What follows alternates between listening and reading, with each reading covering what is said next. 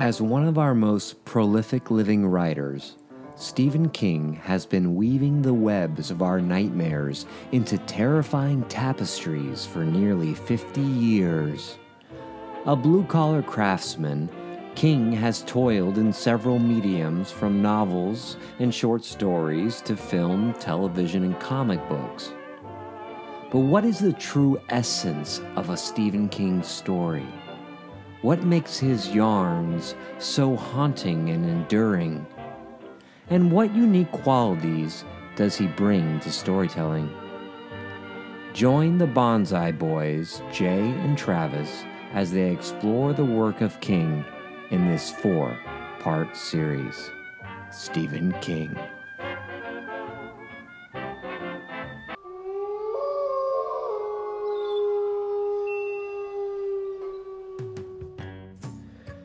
Okay, Jay. Question of the week. If you could be the son of a famous artist, who would you want? Whose seed, whose prodigy would you want to be? Talk this out with me. If you say that's tough, I'm gonna come across this and okay. That's how y'all hear. Oh, that's tough. That's tough. Do I say that a lot? So the way I'm going to, I'm just going to throw the first name that came out there, and I'll tell you why. So as you were asking this, the first name that popped into my head was David Bowie's. Oh. And the reason I think is because A, he's eccentric as fuck. He seems like a very kindly person. Just with interviews, he seems like a stand-up dude. He doesn't seem like a flaky dad. Like if you had Keith Richards or somebody like that as a dad, it would suck. He probably doesn't give a shit about you. Right. And so I feel like David Bowie might actually be like a cool dad, or would have been. I'm gonna come in here with this. David Bowie is kind of an asshole. From what I've read, because what remember when I went on that big David Bowie kick, last year, we even did a whole glam rock set, and there's a lot of people who are like, David Bowie was good to you when you were working with him, when you could give him something, but as soon as that was done, as soon as you gave him what he needed, it was like that switches off. Well, you know what, I'm that way too. Like, if we ever end this podcast, you're dead to me, Travis. Well, I noticed how, in between podcasts, you're really rude. I just can't squeeze any more energy out of you. No, Bowie's a good one. I didn't even think about that. Bowie would be a solid one. Here's a couple of things that are great about Bowie. You're going to have amazing musicians hanging around the house. Mm-hmm. You're going to have a wardrobe full of all eccentric costumes. You can cosplay till the end of days. You can cosplay the movie End of Days with Arnold Schwarzenegger, because I'm sure he's got a End of Days outfit somewhere in his closet. Yeah, you can put on Klaus Nomi's old outfit. Yeah, exactly. Yeah. What about you? Who'd you be? I think I'm gonna do a musician as well. At first I was like, here's my thing. I don't want someone. At first my instinct was I don't want to pick someone too talented because that's too overshadowing. Okay. Mm-hmm. I also don't want someone too famous because I feel like that would ruin my childhood. I think Stephen King is okay because people know Stephen King, but they don't recognize Stephen King per se. Yeah. But then I was like, fuck it. I want a cool musician, right? It's kind of like the high fidelity thing. I want to marry a musician. Man, I want to date a musician. So mine, I'm going to go with Tom Waits. Tom Waits. Big fan of this whole catalog. I think he's got real dad energy, dad humor. He tells those kind of old-timey jokes. Uh-huh. You could bang on anything in the house growing up, and he's going to love it. You cannot be too noisy in Tom Waits' house. It's interesting. Does he have any kids? I don't know. Yeah, I've never Siri, read that. Does Tom Waits have any kids? Oh, anticipation's killing me. Here's what I found. Not Tom Waits. All right. series out of it. I'm gonna say I have never heard him talk about his kid. Oh, I think he does have kids. I feel like I've seen an interview where they were like, what's it like being a dad? Tom Waits' kids. He's gonna have one now because I'm gonna have him adopt me. Yeah, he's got Sullivan Waits, Cassie Waits, Simon Waits. Kielbasa. Kielbasa Waits. Kielbasa Waits for no man. Welcome to the Pop Bonsai Podcast. Bonsai!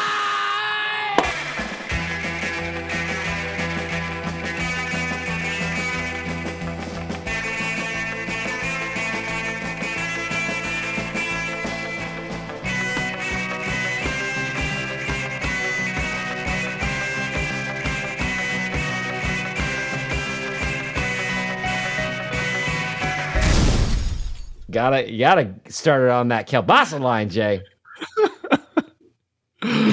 All right, welcome, ladies and gentlemen, to the Pop Bonsai Podcast, where myself, Travis, and my bonsai partner in crime, Jay, make up the Bonsai Boys. That's what I've officially dubbed us in our show notes, the Bonsai Boys. We the Bonsai Boys. The boys, the boys. After we do this podcast, we go and solve small town crimes. Small town crimes on the Bonsai Boys. Flattening the curves, driving the hills. Someday pop culture might get them, but a book never will. That was a bad one. We're working on it. Who do you think? Okay, there's Duke, and then who's the other? Bo. Who's Duke and who's Bo in this podcast scenario? I think you're Luke. I think you're more like Luke. Luke, I don't know from the original show which one is which. I know which one is which from the remake with Stifler and Johnny Knoxville. John Knoxville? Is Stifler Luke? I'm trying. He's the blonde one. Bo is Stifler, I believe. I'm 75% sure that Bo is Stifler because I can picture Johnny Knoxville saying Bo. I can't picture him saying Luke. Okay. Yeah, so I gotta stop looking up stuff. We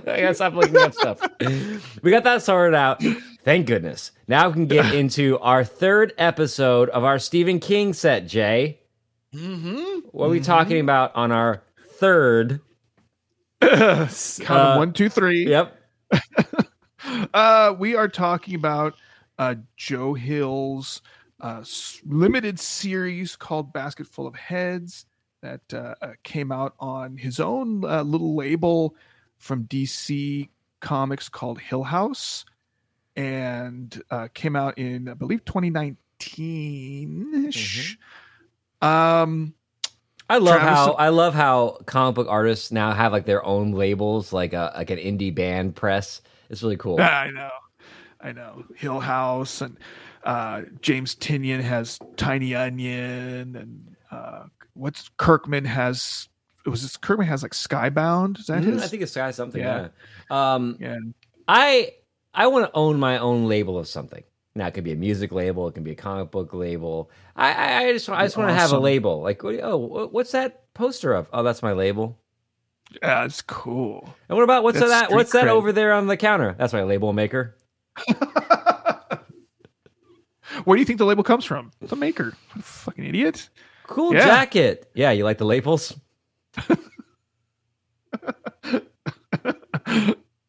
Yeah, having a label would just give you like some kind of like street cred. Yeah, that or a zine. Zines are good. You had a zine at one point, right? Kind of. It was like a blog, but it's not the same. It's like a Kinko's. It's got to be Kinko. 3 a.m. Cutting and pasting. 2 colors. Zine. 2 colors.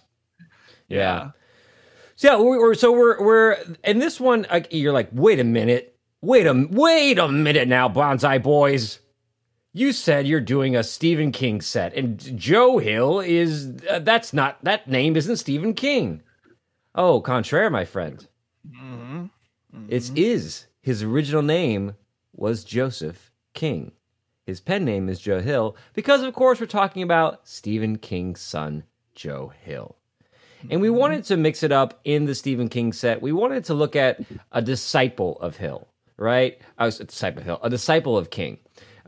Because, King is a best-selling novelist, and anytime you're the best-selling of anything, you are going to spawn devotees. You are going to spawn a style. You're going to spawn, it's pejorative, but copycats.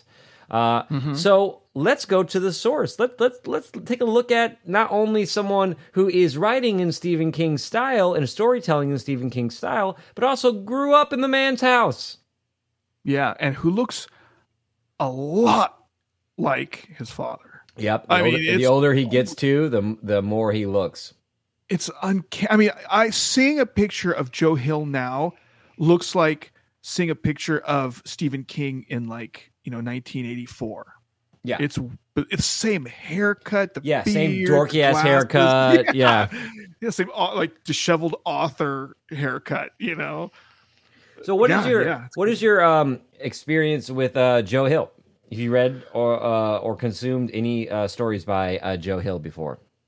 Yeah, I've read Heart-Shaped Box, his ghost story, horror story. I've read Lock and Key, and that's pretty much about it. Okay. I have great admiration for both of those, though. Yeah, and this. I read Horns. I read Nosferatu. I read Lock and Key. Absolutely love that. And I read this. And I think that might be it. So, again, he's got quite a bit out there. Obviously not as much as his father. But so we're by no means experts on Joe Hill. But we've probably consumed enough to understand his vibe and tone a little bit. And this basket full of heads, I think, is if you're going to dip your toes and if you're going to climb this hill, this Joe Hill, I think your this is a great first step. Basket full of heads. Yeah, I think I think it is further enough in his career where he's kind of rounded out some of those rough edges in his use of language that kind of made books like Horns maybe not sing as much in his prose style as some of his later work. And I think this is a great entree into the world of Joe Hill and a good sidecar for King. Mm-hmm. For sure. So just briefly, did you like Horns and Nosferatu? Because honestly, Nosferatu, I'm about to read. No, Nosferatu is Horns was the first one I read, and it was okay. Like I don't recommend Horns to people as a first Joe Hill thing. I would say read Lock and Key. Nosferatu is really good. Nosferatu has some real Stephen King vibes. Stephen King vibes, and genuinely creepy. But the guy drives a Wraith, and it's like, it's crazy. It's a good one. It feels like 80s horror. It's got some It vibes, some really strong It vibes to it. So I think you're going to enjoy that one. I won't get too far into it because I don't want to spoil anything because there's some cool twists in there and things like that. It's also got some The Shining vibes. The book The Shining, not the movie The Shining.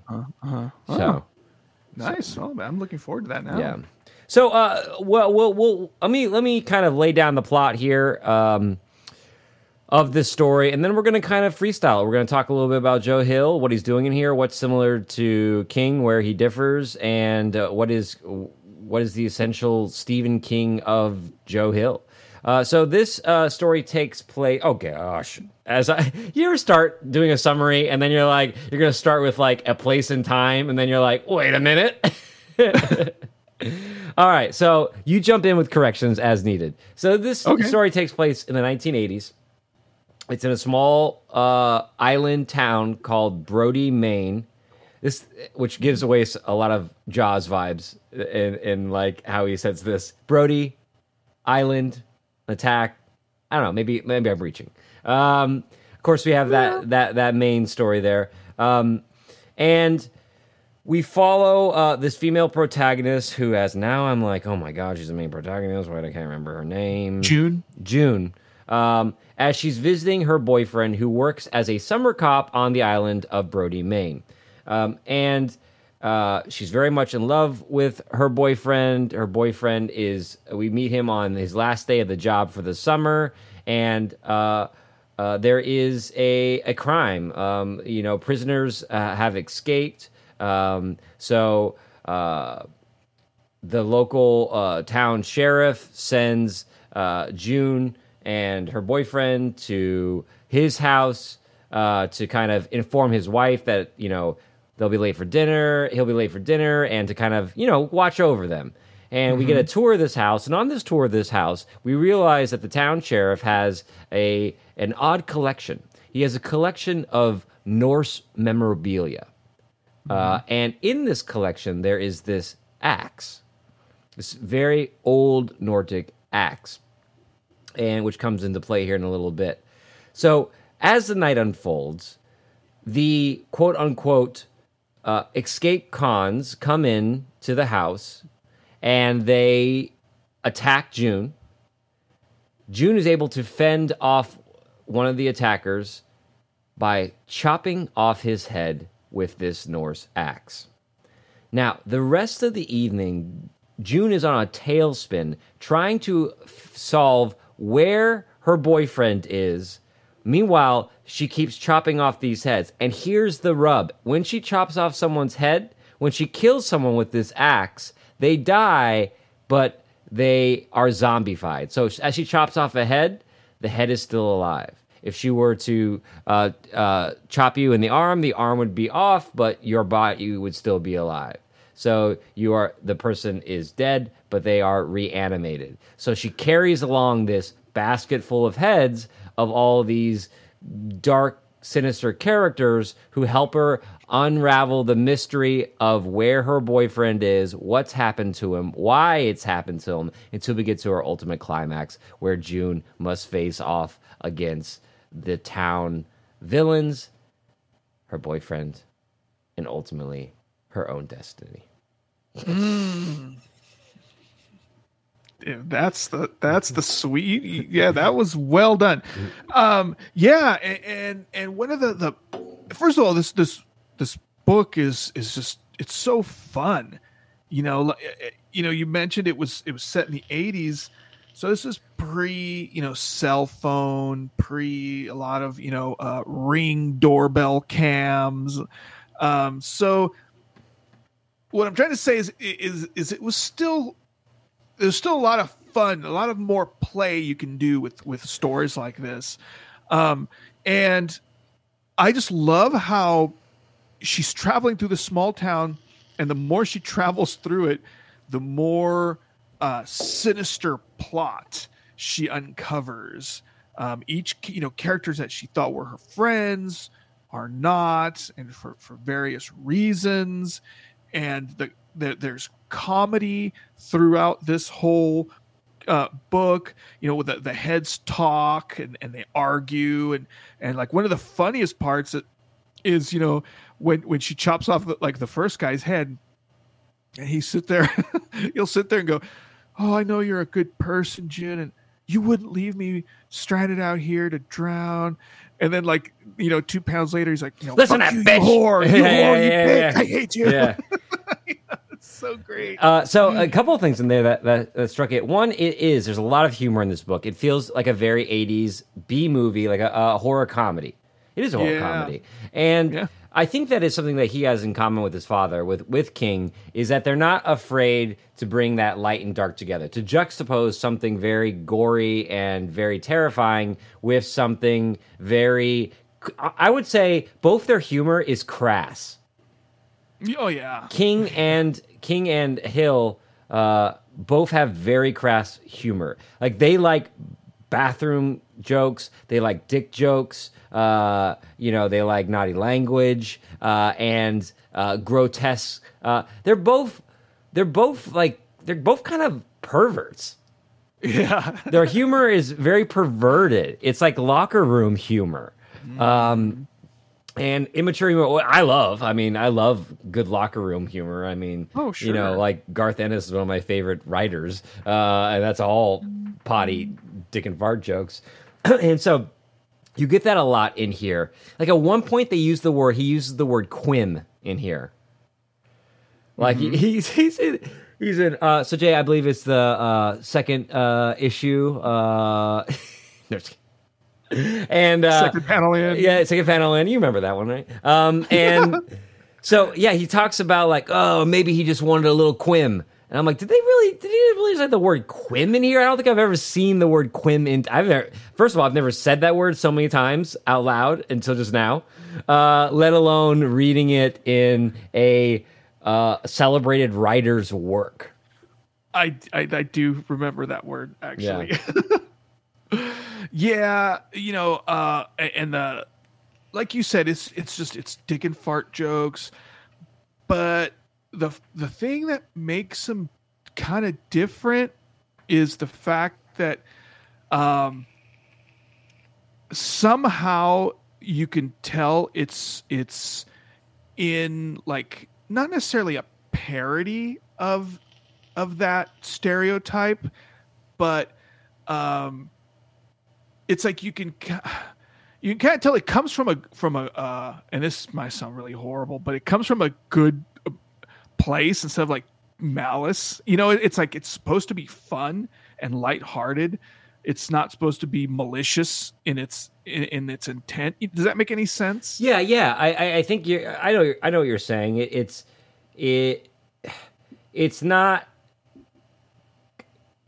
I don't want to say. I don't think he's being crass for the sake of being crass. Right. The way that about 10 years ago, when they were doing like all those books on like game theory and like the mystery method, where it's just a bunch of like cocksure guys being kind of gross to be gross. It is. I think I think Sting is also in this book as well. I think King suffers in some areas of his personality from a stunted adolescence, where, you know, he grew up with a single mom who was working, and, you know, he would read creepy comics, and, you know, was a boy in that time. And so I think he thinks he's speaking in these jokes because that's the way he believes that men bond with each other, or that couples talk to each other. Yeah. And in some ways they do. But what it does too, I think what it makes reading both Joe Hill and Stephen King fun as a young reader is you feel like you're getting away with something. You feel like you're reading something a little bit naughty. You know, I believe there is that scene in It that I've heard about, but I haven't read. This scene is in the book. And I hope I'm getting this correct. It's the way it's described, I want to go in and see if I can just find this passage online. But there's a passage where the gang of boys, and there's that girl in the gang, as a bonding exercise, they all like kind of molest the girl as a way to kind of like bond themselves. You know, where, you know, the girl is their friend, but you reading it now, you're like, this is kind of rape, kind of borderline rape, yeah. But you're like, and again, it's not because he had ill will or because he wanted to like villainize these characters. Those are the heroes of our story. I think King, as we talked about in our previous episodes, he's really good about making his protagonist unlikable in periods throughout the story. I think in this story, Joe Hill, and I think in Joe Hill in general, is pretty good about, doesn't go as far with his characters. Like if you think about Lock and Key, you think about Bodhi and Lock and Key, his protagonists are pretty true to their heroic nature, and they might do something out of character, but there's nothing in there that grates against you. Now, I think that Joe Hill, as he goes on, maybe he'll start to evolve into that. But Stephen King, from a very early age, wasn't afraid to make his characters unlikable, and that's something you don't really see in young writers as much because they're in love with their protagonists. Yeah, that's an interesting point. Yeah, I think that a lot of times he will write these characters because the way he does, because he thinks, well, that's what this character would say. And I don't even think Stephen King would necessarily be friends with a lot of the characters that he writes. Does that make any sense? Like, Yeah. I don't even, I think he writes them this way because he feels that this is the character and this is what would come out of this character's mouth as it was made up by him. Does he like this character necessarily? Doesn't seem so sometimes. But and so I think that comes off in sometimes in some of the dialogue, in my opinion. Yeah. What about this? Can you think? So here we have this really strong female protagonist who is very resourceful throughout this entire book.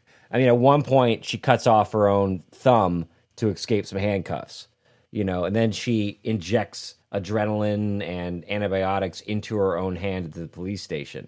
Like, very resourceful, strong woman who makes a choice at the end, the moral choice to, well, I could argue the morality of the choice, but she makes a choice to kill the man she loves because of his transgression on this other young girl's life. So can you think of any strong, off the top of your head, Stephen King female protagonists? Maybe Carrie. Carrie. Yeah. Yeah, Carrie's a good one. Just off the top of my head. It's harder, isn't it? Yeah. It's harder. Joe Hill, I'm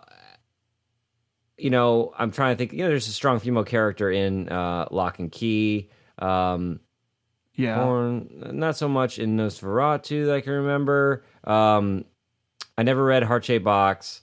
There kind of is in Heart-Shaped Box. Yeah, so he, I think that is a passing of the guard. I think, more of those mid-century writers are less likely. I think that Stephen King is more hyper-masculine than his son in his writing. I guess that's what I'm getting at. And do you feel that as well? Product of his time. Yeah, product of his time. Yeah. I do. Yeah. I'm surprised King, maybe he has, again, we're not experts on King. We haven't read his whole thing on here. But I wonder if there are more recent stories that King has wrote where he's trying to incorporate stronger female protagonists, or if it's like you can't teach an old dog new tricks, and he's like, no, this is because we talked about before, his heroes tend to be teachers or writers. He tends to put himself into the protagonist, and I don't see Joe Hill doing that as much, where it's like all his characters aren't just writers.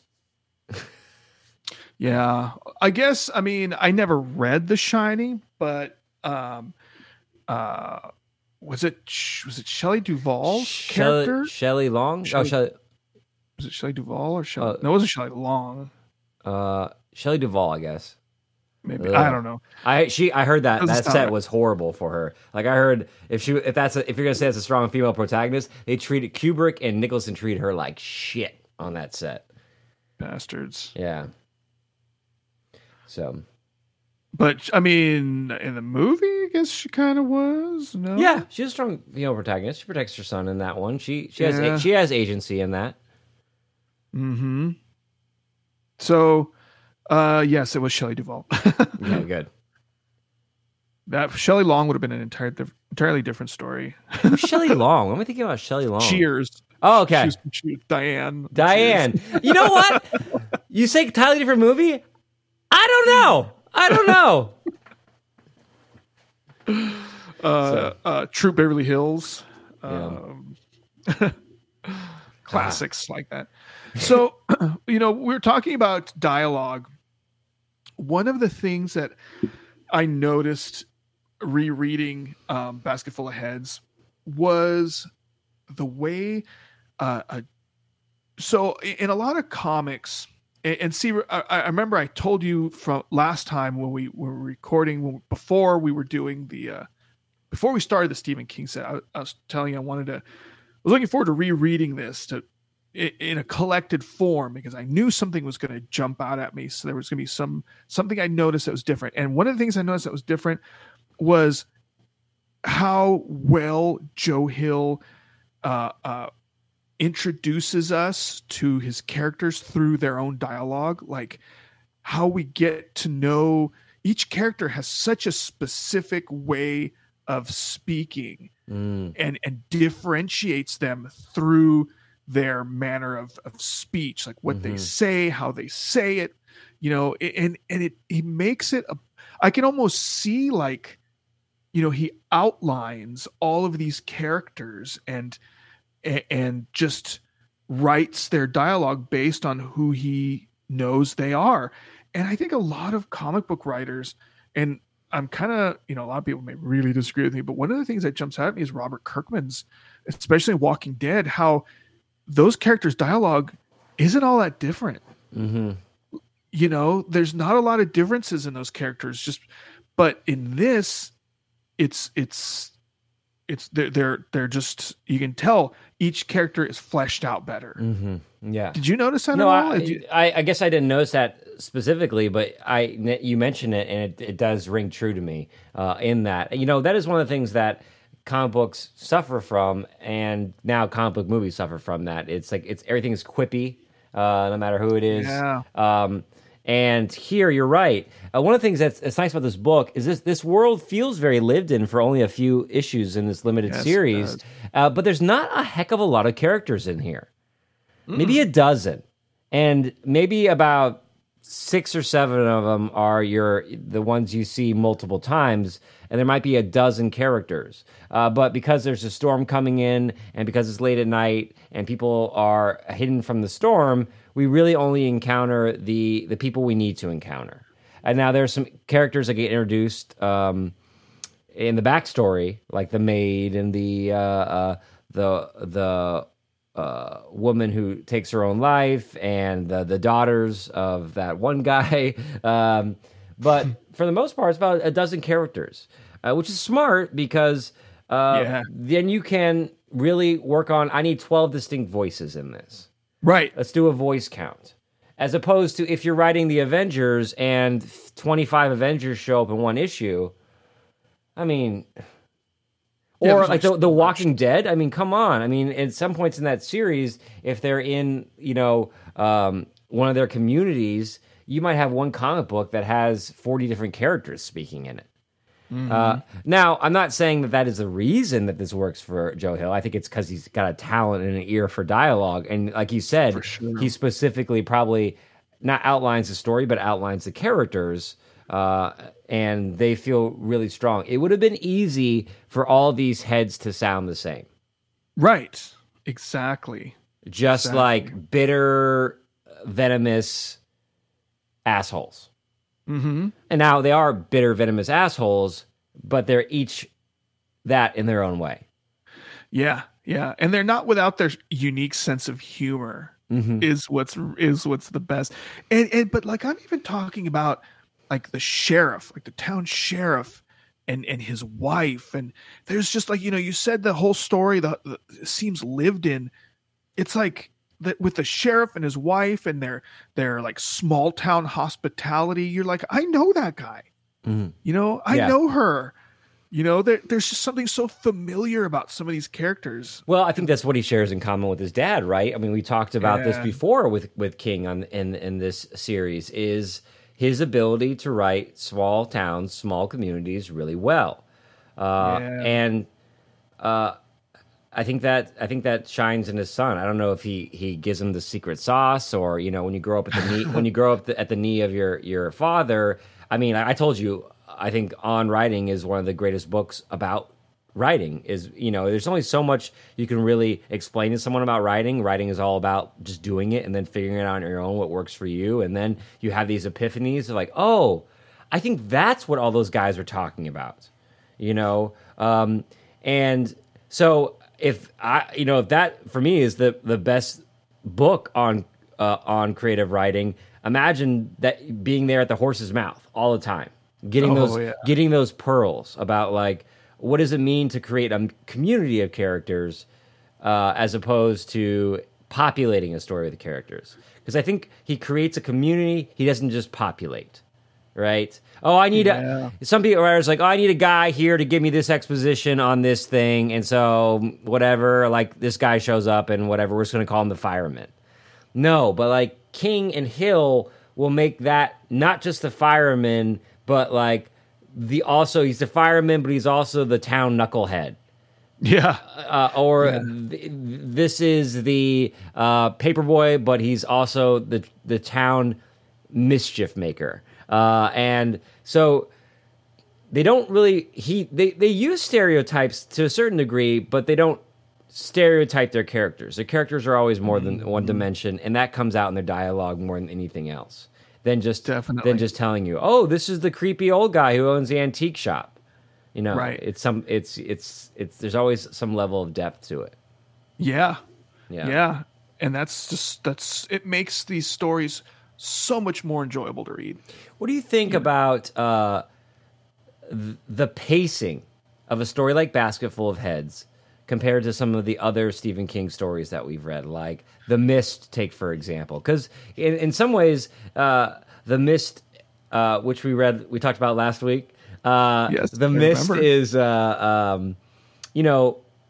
it traps the characters in there. It traps a small amount of characters into a location. So this shares that similar idea of like, let's trap our characters. Same with The Shining, right? So taking a community of characters and then making that community even smaller and then telling the story, who paces better? Ooh, that's a good question. I almost want to say Joe Hill does. And that's just based off of the few things I've read, mind you. But sometimes I think Stephen King has the tendency to flesh out a little too much.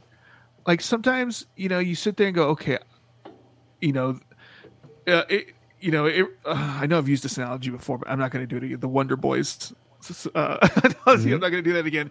But sometimes I feel like Stephen King, there's a little bit too much dug out on some of these characters, as opposed to Joe Hill's pacing. Oh, by the way, the dugout would be a great scene for a Stephen King short story, like taking place in a dugout of an old timey baseball diamond, right? Yeah, it's called The Dugout. There's a puddle of black ooze in the corner that slowly kills the and people thought it was just tobacco spit for a long time. It's Tabasco spit from that's been accumulating there for decades, from all the baseball players. We're not far off from a Stephen King story right there, buddy. It practically writes itself. But yeah, I'm a little bit more of a fan of Joe Hill's pacing. Yeah, personally, I think so. When Stephen King, when he talks about his writing, he talks about how he very rarely plots. He has this great analogy that I share with my kids because it's one of the best metaphors for writing that I think rings true once you reach a certain point in writing. It's weird. Like you write crap and stuff like that, but then at some point, the writing becomes easier on and storytelling evolves, right? So Stephen King's not about building a story. The analogy he uses, he goes, think of the story is already whole. The story is already there. It's your job as a writer. He goes, it's like a fossil in the ground. It's your job as a writer to remove that fossil, keeping as much of it intact as you can. And he says, we've got a lot of tools to do this. And he says, plot is one of them, but it shouldn't be your main one. He goes, plot would be like trying to dig up a fossil with just a jackhammer.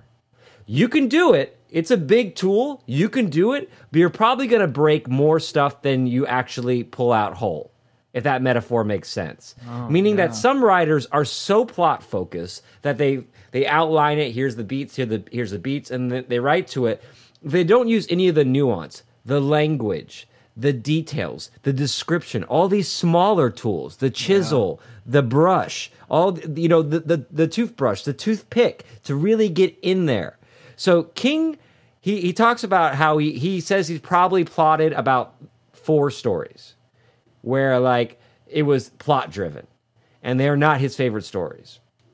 That's really interesting. Yeah, he talks about writing Misery, and just the idea of it's a concept, and his original concept that he had kind of ended in a different way. But then when he started writing the character, he realized that, I think it's Anne, I forgot, or maybe not, the female villain in that. Kathy Bates. I don't know. Kathy Bates, character in the film, that she was more complex than he had originally intended to get to that ending that he had kind of plotted out. So as he was writing Misery, the story took on a very different tone. Interesting. I can totally see that. Because his language and the way he puts things, it paints such a unique picture and such a crisp picture, of the things that he's writing about, more so than a lot of contemporary authors, who are like plot driven. So that, but that explains a lot. I think Joe Hill needs to be more plot driven, because he tends to put more mystery into his stories than King does. They tend to be, if we're looking at percentage of genres within their stories, Joe Hill has more mystery. Think about Lock and Key. Like that whole was like 40 issues or something like that. It's all about what is the mystery of this Hill House. Unsolving this mystery. The kids are trying to solve a mystery. There's fantasy and there's horror involved in there, which is very Stephen King, but there's a ton of mystery. And even in this book, The Basket Full of Heads, there's a mystery that June has to solve throughout this night. Yeah. What's the deal? What happened that summer? How is her boyfriend involved? And that mystery actually is one of the propelling forces that makes this story so good. Yeah. You don't get that as much. Like maybe like in a Silver Bullet novella, you're like, well, who is the werewolf? But Stephen King is usually pretty good about dropping that in. It's like on the film version of it, it's, we see the priest with the eye patch, mystery solved, type thing. So I think Stephen King is more about like giving you those great reveals in a really creative way, but you lose the mystery. And Joe Hill is very much about building to that ultimate climactic ending of a mystery. I would say maybe even this. I would say this, and I'm going to make a bold statement here. They're both horror, but Stephen King is horror thriller. Joe Hill is more horror mystery. Yeah, I can easily see it. I can totally agree with that. Also, I think Stephen King also focuses a lot on moving the plot through the character's eyes, through the character's perspective, and how the characters deal with it, how the it's surprises more intimate, But I mean, and I love them both. So I'm changing my answer from our cold open. I want to be Stephen King's son. It really is hard to think of it like maybe like a better one.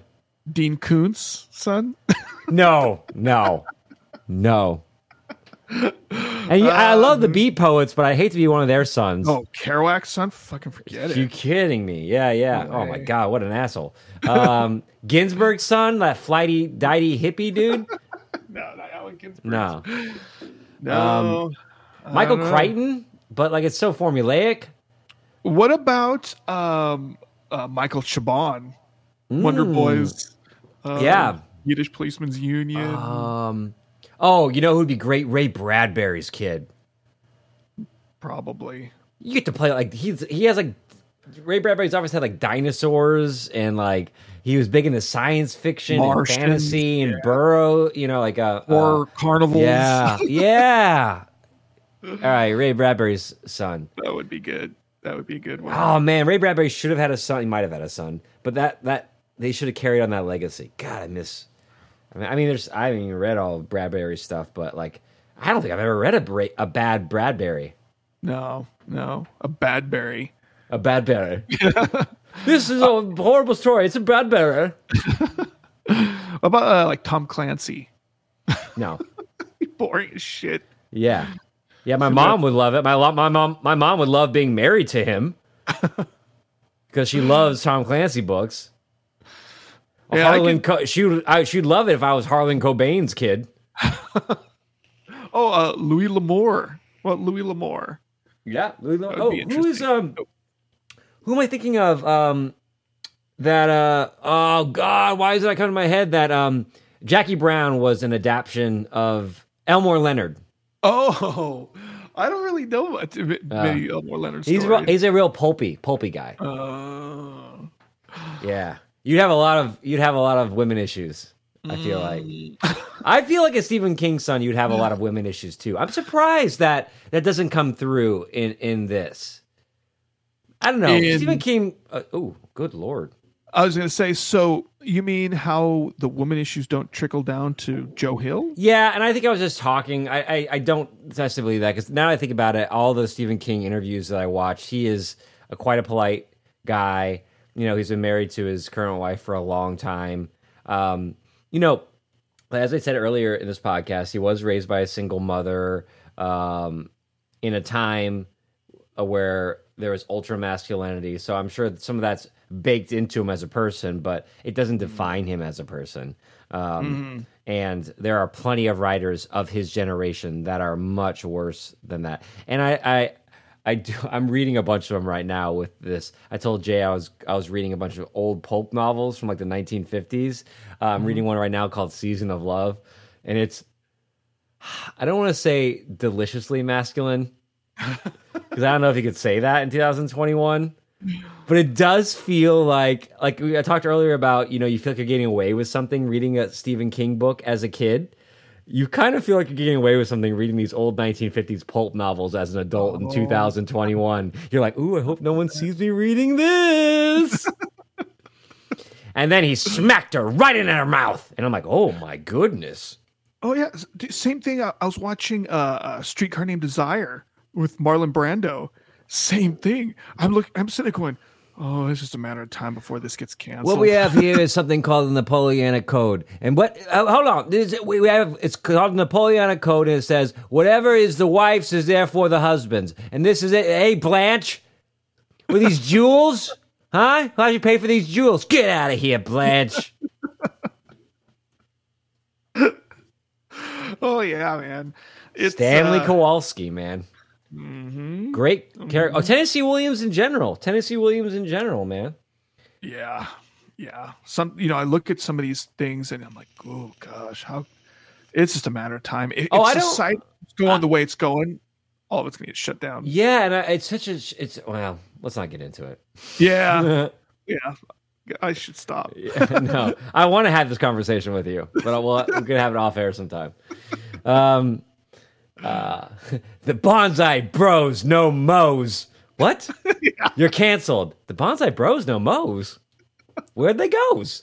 Why did we come up with that?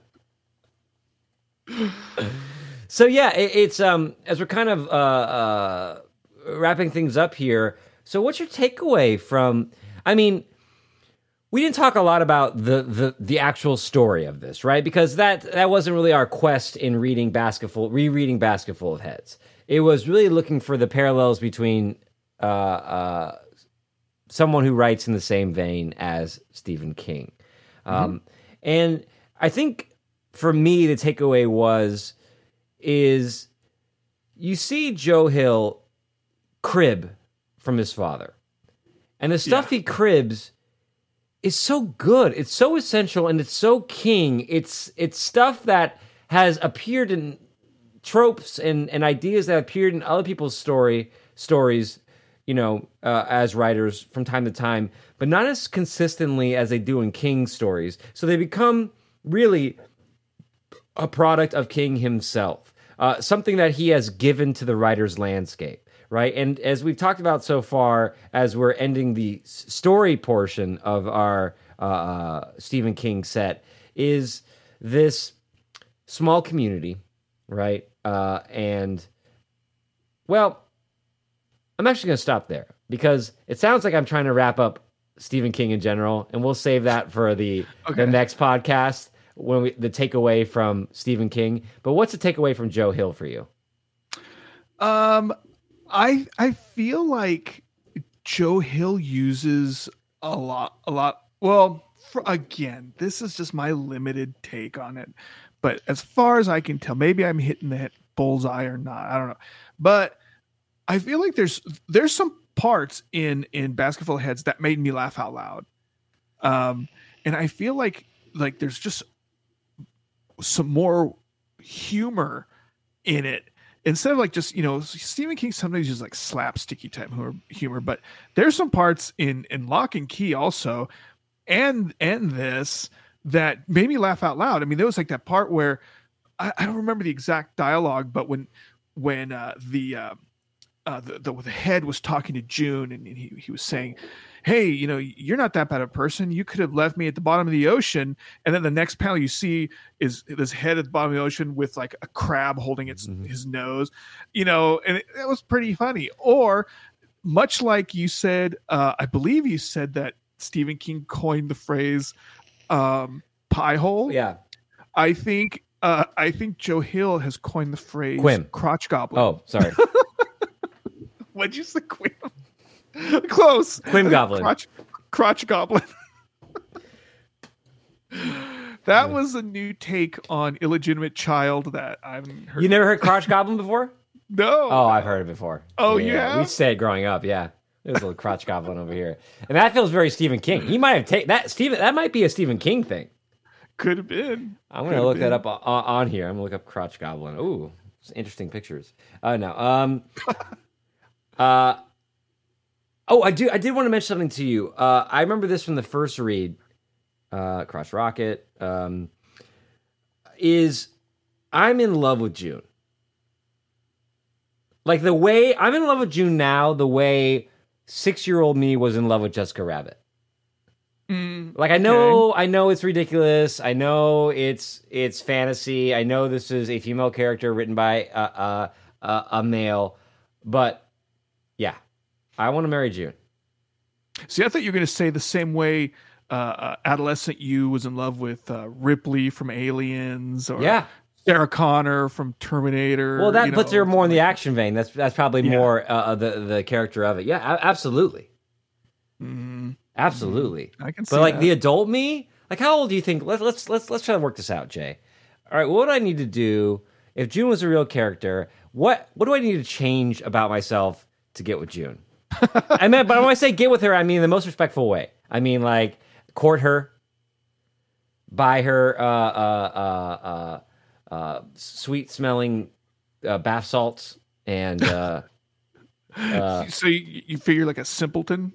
Is that what you're figuring? Well, she comes in strong in this beginning. She's talking about blowing people to get blowing him to get out of a ticket, and then blowing him to get anyone out of a ticket. So I love that. I love that she's not afraid to get a little bit, a little raw from time to time. And I like that. I like how she's a really strong character. I like how she has a sense of humor. Who's the artist on this? Leo Max. Leo Max draws fantastically. She got the freckles, dude. She got little freckles on here. A little California vibe to it. What do I gotta do, Jay? What do I gotta do? Well, you think about the guy that she did like, A little right? ginger. The guy she was madly in little love. crotch goblin. Yeah. Well, yeah. Cop. You know. Okay, so we're already. There's a type here that it's going to be hard for me to. It might be tough. She's not. There's gonna be some major lifestyle changes. Hey, wait a minute. You're telling me that she's not into like nebbish young intellectuals? Wait, man, I feel hurt. I feel ashamed.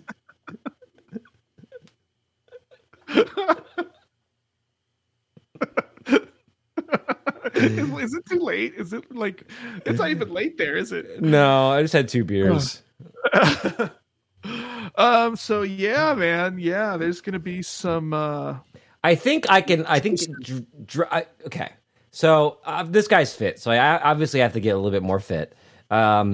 He seems tall too, which could be that's something I can't change. I don't know. You got tall? I didn't catch that he was necessarily tall. Per se. He doesn't.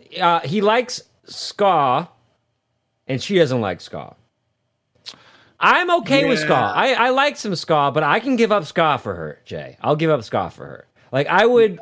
I don't like to lie to people, but if she was like, "Oh, I hate ska," I would utter the phrase, I absolutely hate ska too." Now that would be a lie, and I wouldn't feel proud about it, but it'd be something I'd be willing to do. And then I'd learn to hate ska because of it. I would then, because I like her so much, I would force myself to hate ska. That's very nice. Secretly kick your Less Than Jake CDs under the couch. Yeah, losing streak gone. Snap it in half. Now, I think that might be the most.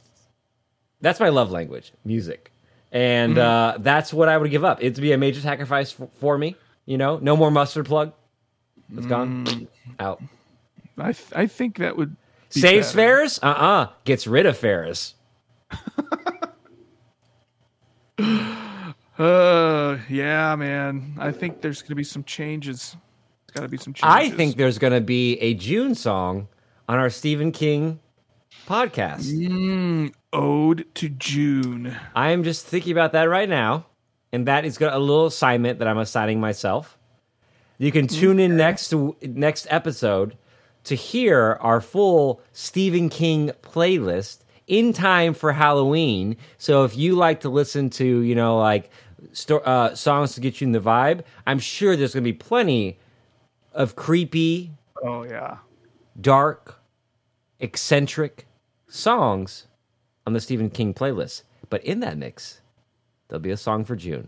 June, this one goes out to you. And it's not going to be the Police song from this book. Don't you know you can turn this murder into art? Join us next episode for our final episode in our Stephen King set. Jay is going to be picking 7 songs. I'm going to be picking 7 songs. Is there an 8th song that we need to collaborate on and decide, like, hey, you pick one of these and I pick one of these, Jay? I want to collaborate with you on the Ode to June. Ode to June. Okay. Mm-hmm. Ode to June. I want to select. You want in on this? Okay. Yeah, I do. Okay. Are you sure you don't want to do one on Shelley Long? Ode to Diane from Cheers.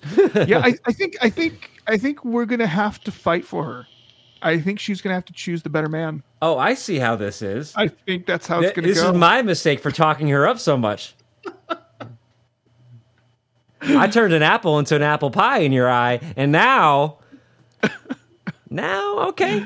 Well, sir, I see that. Well, you got tall on me. But I'm telling you this, Jay. The reason we have to get off this podcast is I'm going to get a haircut. And I'm going to bring this comic book in. And I'm going to open the page to June. And I'm going to say, give me the haircut that's going to get me this girl. Oh. And I'm going to read to my barber the entire comic so he gets a real sense of what I'm talking about. As he's cutting your hair. Yeah, and then I'm going to say, do you think she'll like this? And now I've just creeped myself out. All right, ladies and gentlemen, that was the Basket Full of Heads. What is next on the horizon? What is next on the next Pop Wave? Banzai!